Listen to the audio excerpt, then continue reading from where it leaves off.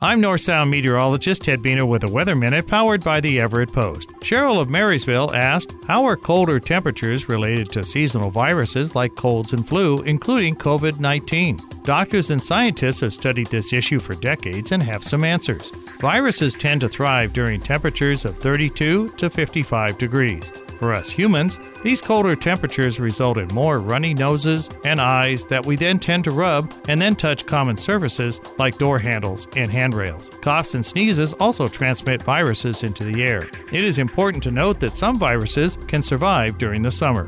Other factors on the winter seasonality of viruses include humidity and vitamin D.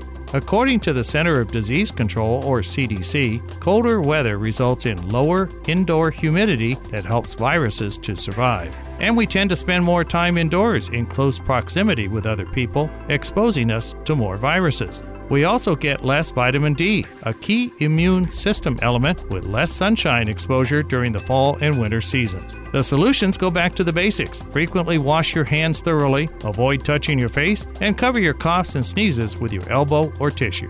And take a vitamin D supplement during the winter season. These efforts will not eliminate the chance of getting a cold or flu, yet they do reduce the threat. This has been a Weather Minute. I'm North Sound meteorologist Ted Biener.